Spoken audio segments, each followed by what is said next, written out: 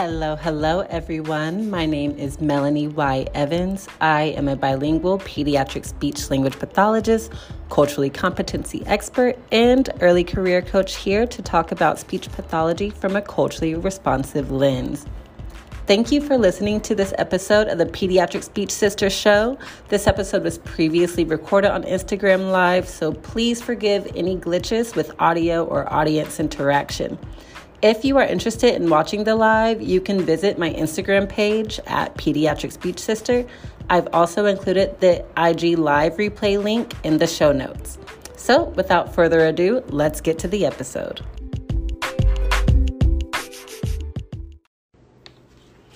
Hello, everyone. I'm going to wait for some more people to join us.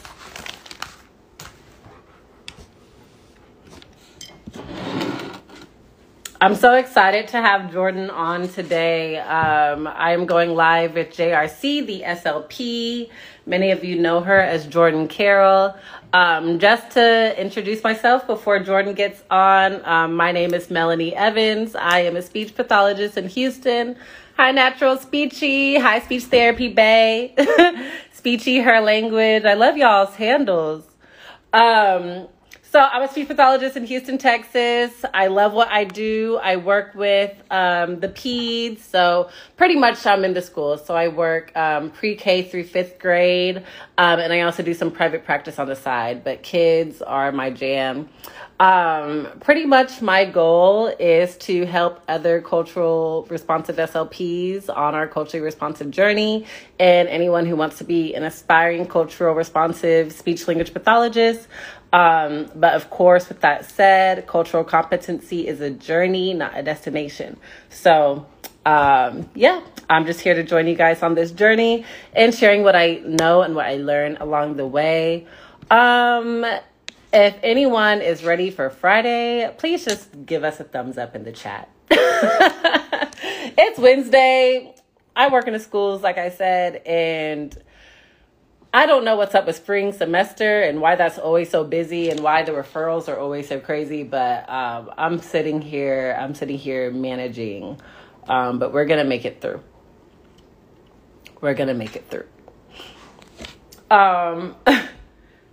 Yes, yeah, naturally speeching is ready for Friday. Yeah, I hope y'all have weekend plans to just chill, rest, hang out with friends, hang out with family, write, go to the park. Okay, we're about to be in spring. I'm in Houston, so it's starting to get warm again. Thank God. I moved from DC to Houston so I can escape the cold weather. And so to my demise, it started getting cold out here. So I'm happy that it's warming back up. So the reason why I reached out to Jordyn for this is Black History Month. Of course, Black History Month, as you hear us say, is year-round. Okay, it's a year-round thing. But of course, it's kind of like, let me just take this opportunity of all times of the year to hone in on some things. Black people, we are the 3% of our field. Okay, so we are the minority of our field. And after speaking with one parent, she has a child with autism she's Afro-Latina. And she said that one thing is that she wishes that there were more representation for the service providers who help her daughter. She could tell that her daughter couldn't notice the difference. Her daughter is about 13 years old. Hi, Jeff. Thank you for coming. All right, Jordyn's on. Yes, so pretty much the goal for us is we want to bring more Black people, honestly, into the field. We just want to, and not just Black people, of course, we just really want to overall diversify the field. But since a lot of us work with Black populations, we're going to be talking about Black people today. All right, I'm going to bring Jordyn on.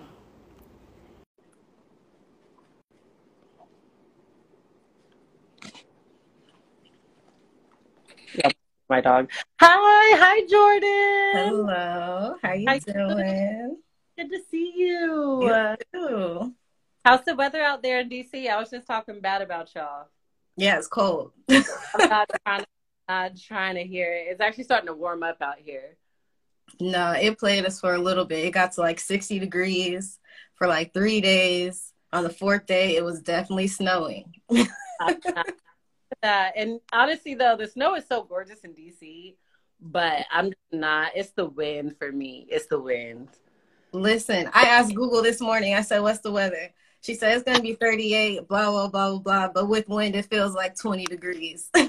Yeah, yeah. And then on top of that, talking to my best friend, she lives in New York, but I mean, the weather really isn't much different. And we just talked about how actually disrespectful the wind is. Like actually disrespectful, calling you names in your ear space. It's real rude. So it's trying to get warm out here. So when y'all come out here for Basel, y'all gonna be in good shape. Yeah, I'm excited. Wait, no, I'm not coming for Basel. You're not for Basel? Oh no, I'm not because it's expensive. Well, yeah. because I was gonna be an exhibitor, and it literally would have cost me more money to get a flight and like book the table than like I would have made. So Yeah. No, that's real. And honestly, we're still kind of getting out of the COVID era anyway. I mean, I don't know if we're getting out of it, but you know, we're trying to make things better with it. Man, and then on top of that, I can't afford to miss work. This is what we really need to talk about. I know that's not what we're here to talk about today. Let's talk about it. But man, like it's just too much. It's just too much. The workload is ridiculous and I'm tired. Okay. That's all we need to say about it for now. Yeah, no, before you got on, I was like, first of all, who's ready for Friday? Because I don't know what's up with the spring semester. And all of these referrals are just coming in. All these teachers are like, oh, actually, this kid has this problem. So I've been doing response to intervention as much as I can. Listen, my days are full of referrals, screens. Like, I'm lucky if I have a session. And then people want to come at me like, you're not seeing your kids. I'm like, well, if you had somebody else here to do all these referrals and all these meetings and all these other things that I have to do, the kids will be seen the way I would want to see them. Thank you. Yep.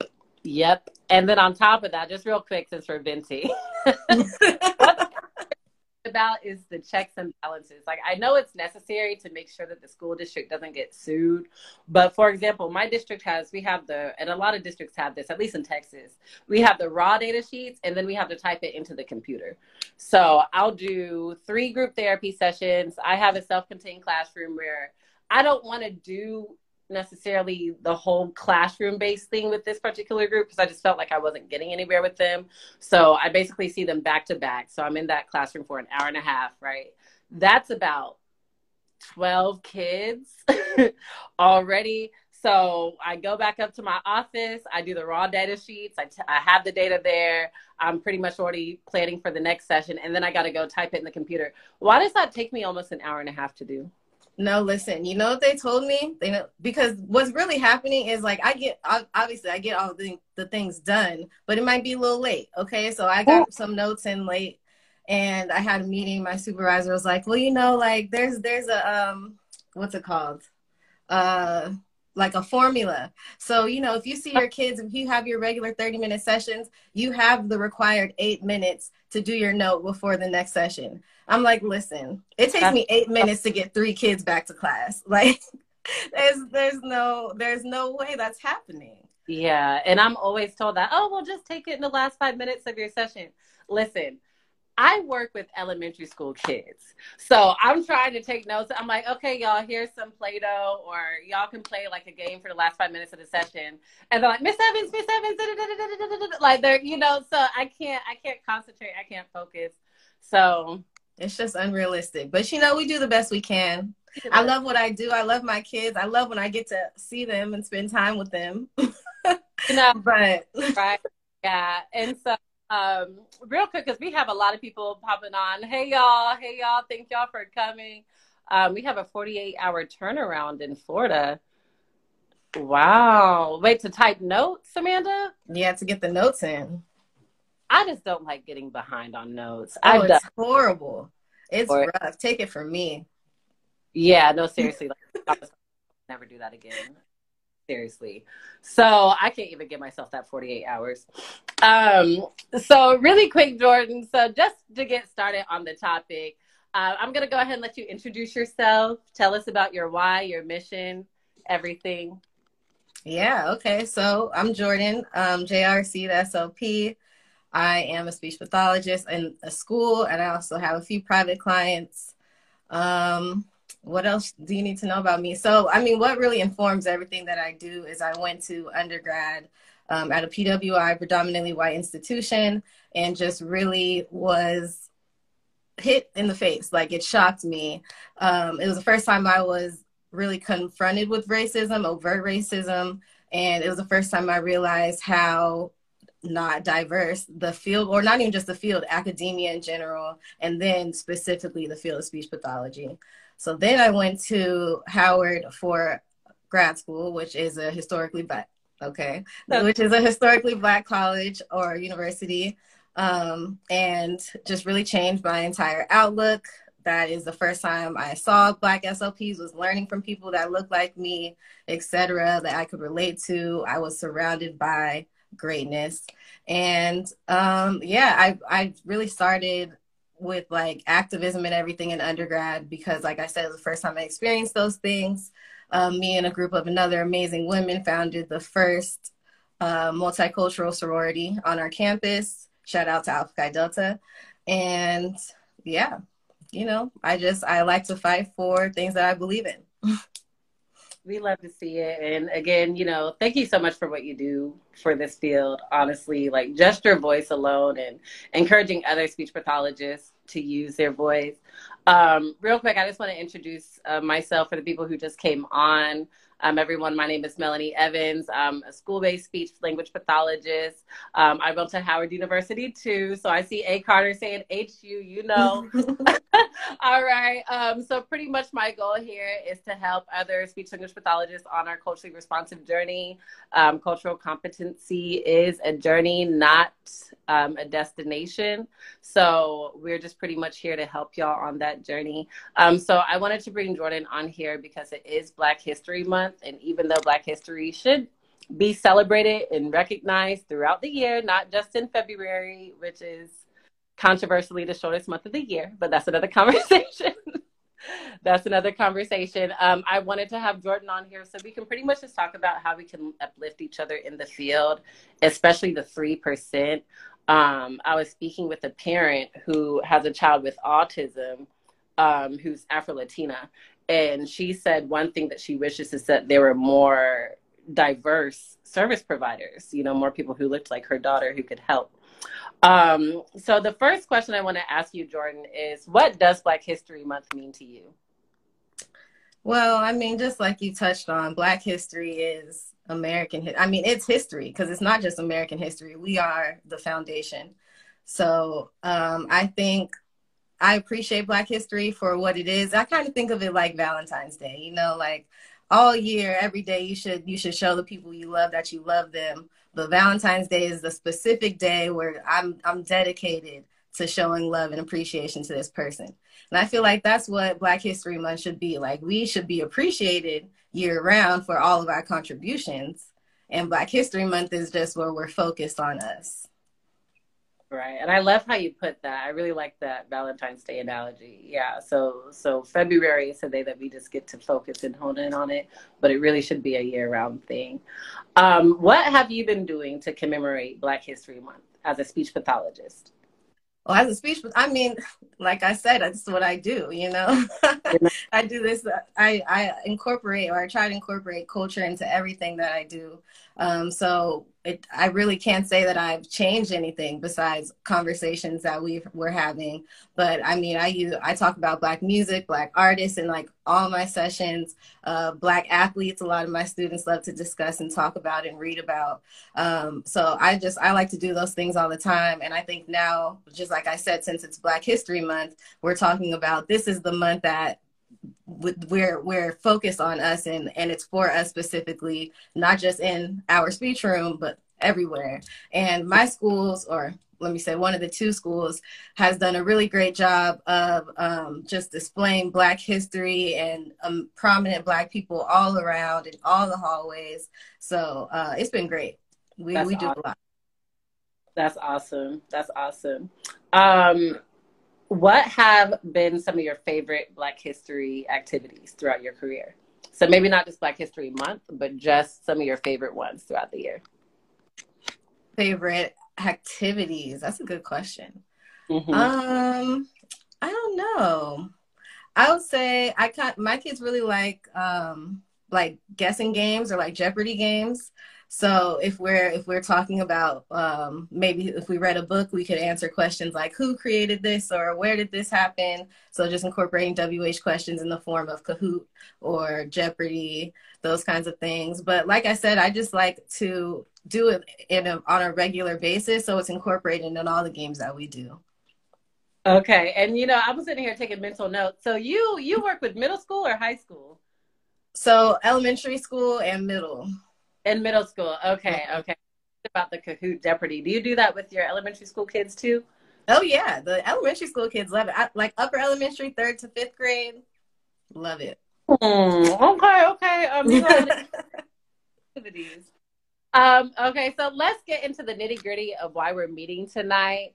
The first thing I want to ask you is if there's anything that you'd like to see changed in terms of Black history is celebrated in our profession. Oh, in our profession, yes, definitely. I think that, this is a great time to discuss this. ASHA, in general, I would just like to hear more from. And I think that we saw what a response could look like when they responded to BYU and ending the gender affirming therapy services. So we saw that they could respond. We saw that they could act. We saw that they could do those things. And so I'm just confused as to why all of the other things that we have addressed have not been responded to in such a way, such as the lack of diversity or specific instances or scenarios of discrimination that we know about. So like when those things come up and we bring them up and they're discussed, it's not addressed. And it's not just on like minor levels or like individual levels, like things that have not been addressed, such as entire institutions that we know repeatedly year after year are discriminatory or have discriminatory practices, or people have filed complaints about, but still the same practices are happening on a daily, yearly, or annual basis. So I think what I would like to see change is for us to be heard. Like I don't feel like we are listened to. I don't feel like our concerns are addressed in the same way that we have seen that they are capable of addressing. Mm-hmm. So I can say personally, I was a little bit hurt, and I'm very happy that they responded. Like, I called it out. Like I did. What was happening at BYU and what is happening at other institutions is extremely problematic, and it needs to be changed. And also, there are a lot of other things that need to be changed that have not been addressed. So that's what I would like to see happen. Yeah, and of course, Jordyn, I agree with you, because that's it. We just want to know that we're being heard instead of hearing clap back as if we're pretty much whining or complaining. So again, another conversation that we can talk about for hours. But so you have been an agent of change in our field, and others have definitely tried to silence you. Now that we're on that topic, right? Agents. So how have you been able to navigate being a Black woman in the field with a strong voice that may be deemed as controversial? Good question. Speaking of Black artists, I can think of two great quotes. Number one, if you ain't got no haters, you ain't popping. Okay. And number two, shout out to Beyonce. You know you that be when you cause all this conversation. Okay. So I feel like if it's controversial, that means that change is happening. And so if I need to be the one to do that, I don't have an issue. That is fine with me. That's how I feel about it. And I don't feel like I think about it as myself, as like, oh, I'm causing all this controversy, because like, I do, but like most of the times I try to be unbiased and just put information on the table. Like I try not to share my opinion. And so half the time, like whatever the controversy is, like your beef is not with me. Like that is something else you got going on. Yeah. Yep. Well, with that said, a lot of us are feeling, the first word that came to my mind was downtrodden, but another good word is discouraged. So I know that we, we're at ASHA, we're at the ASHA table, and even at the SLP social scene, which was a lot of fun, by the way. We just had a lot of other Black aspiring speech pathologists. So not even people who are already speech pathologists, but people who want to be speech pathologists, but they're feeling discouraged by the lack of representation in the field. So what can you say, like, just basically how can we uplift them? How can we work together to uplift those who want to be in the field, who want to be agents of change, who want to be speech pathologists, but aren't necessarily seeing themselves being represented? But not only that, but are receiving pushback from their universities and being told that they don't even have a spot in this place. Mm-hmm. Listen, I've been there, and I will say that it's a big difference now in that we have things like this. Like we have me, we have you, we have Chelsea, we have so many prominent Black SLPs to look up to talk to, who are accessible. Like when I was in your positions, future SLPs, and people were telling me I couldn't make it in the field, like I did not know a Black SLP. I had never seen one. I didn't have anyone to speak to. So I think my advice would be to reach out, or you don't even have to reach out. Like that might not be your personality type, but just know that there's community here and there's strength in numbers. And that is already a huge difference from just a few years ago. So I will say that as much as it doesn't seem like we're making progress, like things like this are happening, and that means that there's progress. And I have to remind myself of that too. And with that, like same idea, we are the ones that have changed that. Like all we did was be here. And so with that in mind, all the future SLPs that are thinking, they might not want to get into the field, you are the ones that can change that too. Like we can't change the field without y'all here. We need you. I specifically, like eye to eye, I need you here. So please, like if you're thinking about it, if you're on the edge of joining, like please. Like, we need you. And more importantly, I speak about this a lot too. I'm at 2 different schools right now, and I'm at my predominantly white school. It's just like the instant connection that I see with the Black students, like when they see me and they run up to me and have never met me before. And I'm like, oh, I know they needed to see me today. Like they needed to feel loved. They needed to feel this connection, and they couldn't get this from anybody else here. And that is just the fact. It's not hating on anybody else or what anybody else is doing, but it's just true. And so when I have those instances, or when I like have to advocate for my Black students in predominantly white spaces, it reminds me every time why I'm here. And so if that is an influence to you as well, we need you here. We need you here. I'm sorry. I just saw a comment from Naturally Speaking that said the need to explore our options when deciding to go into the field. Yeah. So I know that is something that is always, I don't know why that's always what's told to us. And honestly, other people of color too. When I really don't get it. We can say racism, but really, what is the deep root issue cause? What is the reason? It's really wild. Realize everything. So what ways can we work together to ensure that more of us are joining the profession and making necessary changes in our field? I would say get involved, get into community of other people that want to do this, that look like you, whether that be just on social media or like niche organizations, things like that. Because like I said, there's strength in community. If you have people that are going through it with you, it's much easier to do. And then I would say mentorship, number one, like helping people that are going through what you went through already. and then going out into other spaces and telling people about the field. Because as we all know, nobody knows what SLPs are, what SLPs do. And so again, we are the only ones that, or we're not the only ones, but we have the power to change that by informing people. And that is one way to get people into the field, because I know so many people don't know about it. For another example, I was in a class recently, and one of the like para-educators, a Black woman at the predominantly white school, just came up to me one day and she was like, hey, what do you do? Because I'm trying to be what you're on. Like, I'm trying to be in and out the classroom. I'm not trying to be stuck here. I'm like, sis, yes. Like, let me tell you, let me give you all the tea, because I need you to come. And so I'm like that everywhere. Like, I recruit people. I have a friend that I'm trying to go back to school. You do. I saw it first. And yeah, no. I really try. I really try. So I love to see it.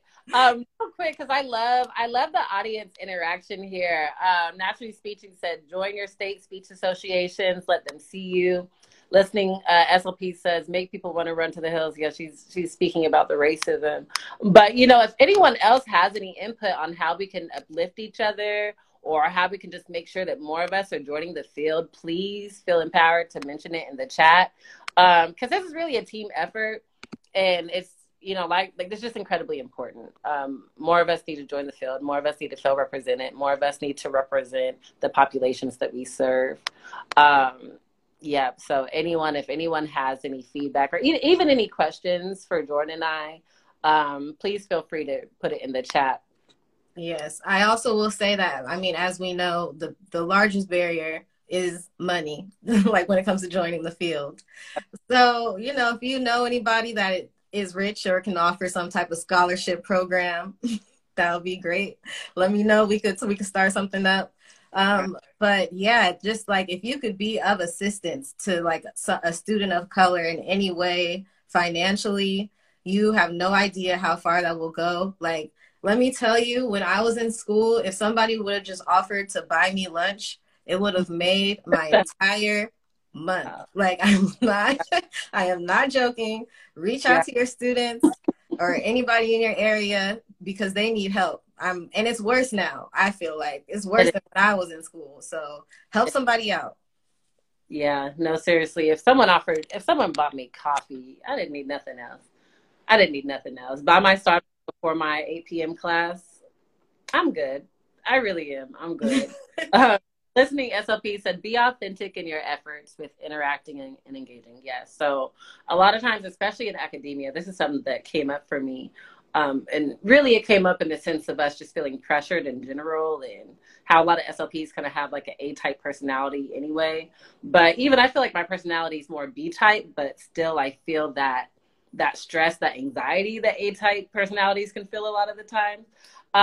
That's kind of beside the point of being authentic, but I'll say this. I feel academia is kind of what molded us or programmed us to be this way. And then also you're kind of in a position to try to impress people. So especially if you're a person of color, that might be something just kind of running in the back of your mind. Like, let me make a good impression.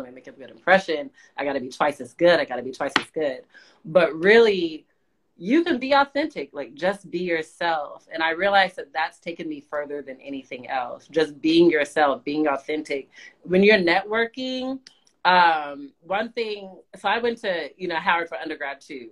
HBCUs, when they talk about networking, there's so much pressure to that. I used to have so much anxiety when it came to working. I'd go to conferences and I would honestly be that person kind of sitting off to the corner.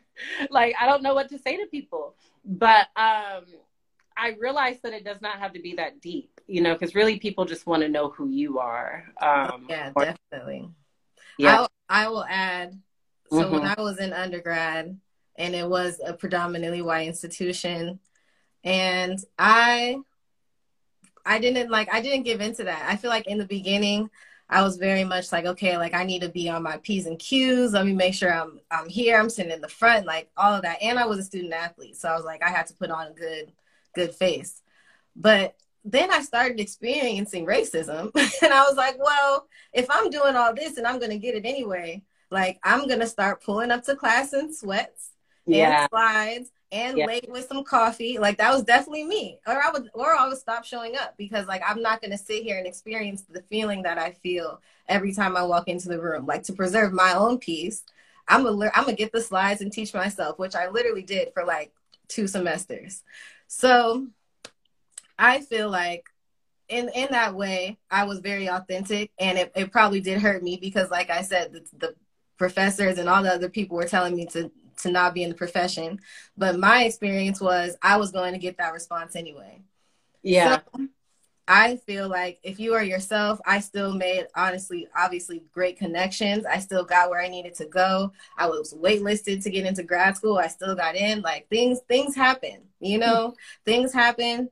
And I feel like being yourself is always just the best way to go about it because people can tell when you're fake, and then you have to keep it up.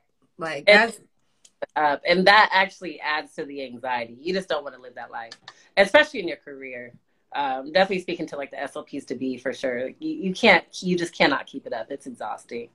And inevitably, and also sometimes maybe not inevitably, but imposter syndrome will kick in, especially during the CF. So if you're trying to fake it, don't do it. So Jordyn, last thing, is there anything else that you would like to say or add, any words of encouragement to Black SLPs and SLPs to be in the profession?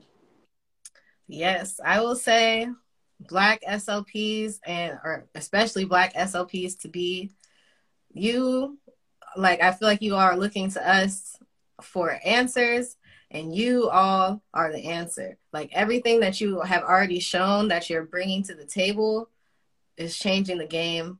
And I think one of the great quotes is the quickest way people forget that they have power is or take away power from themselves, and they forget they have it. Like you have power. You have power in your words. You have power to change things. You have power to change things just individually where you are. So shout out to what you have already done.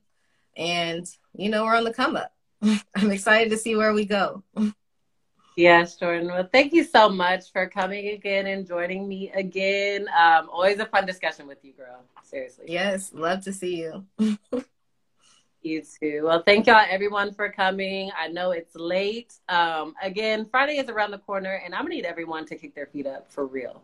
Because I don't know what it is with this year, 2022, 2022 school year. Like even the teachers, yeah, everybody's done. Everyone is, it's sad. So take some rest, prevent burnout, do what you got to do. I love you, Jordyn. You're awesome. Love you. See you soon.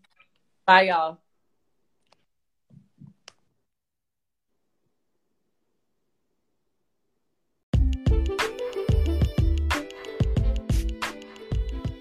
Well, family, that's the episode. What did you think? Wherever you're listening, I'd appreciate if you left a review. Your feedback means a lot to me and helps me find more ways to help you on your journeys. If you're looking for more ways to expand your cultural compatibility in your clinical practices, follow me on Instagram at Pediatric Speech Sister and check out my newsletter for more show updates. I'll include all these links in the show notes. Until then, I'll see you next week.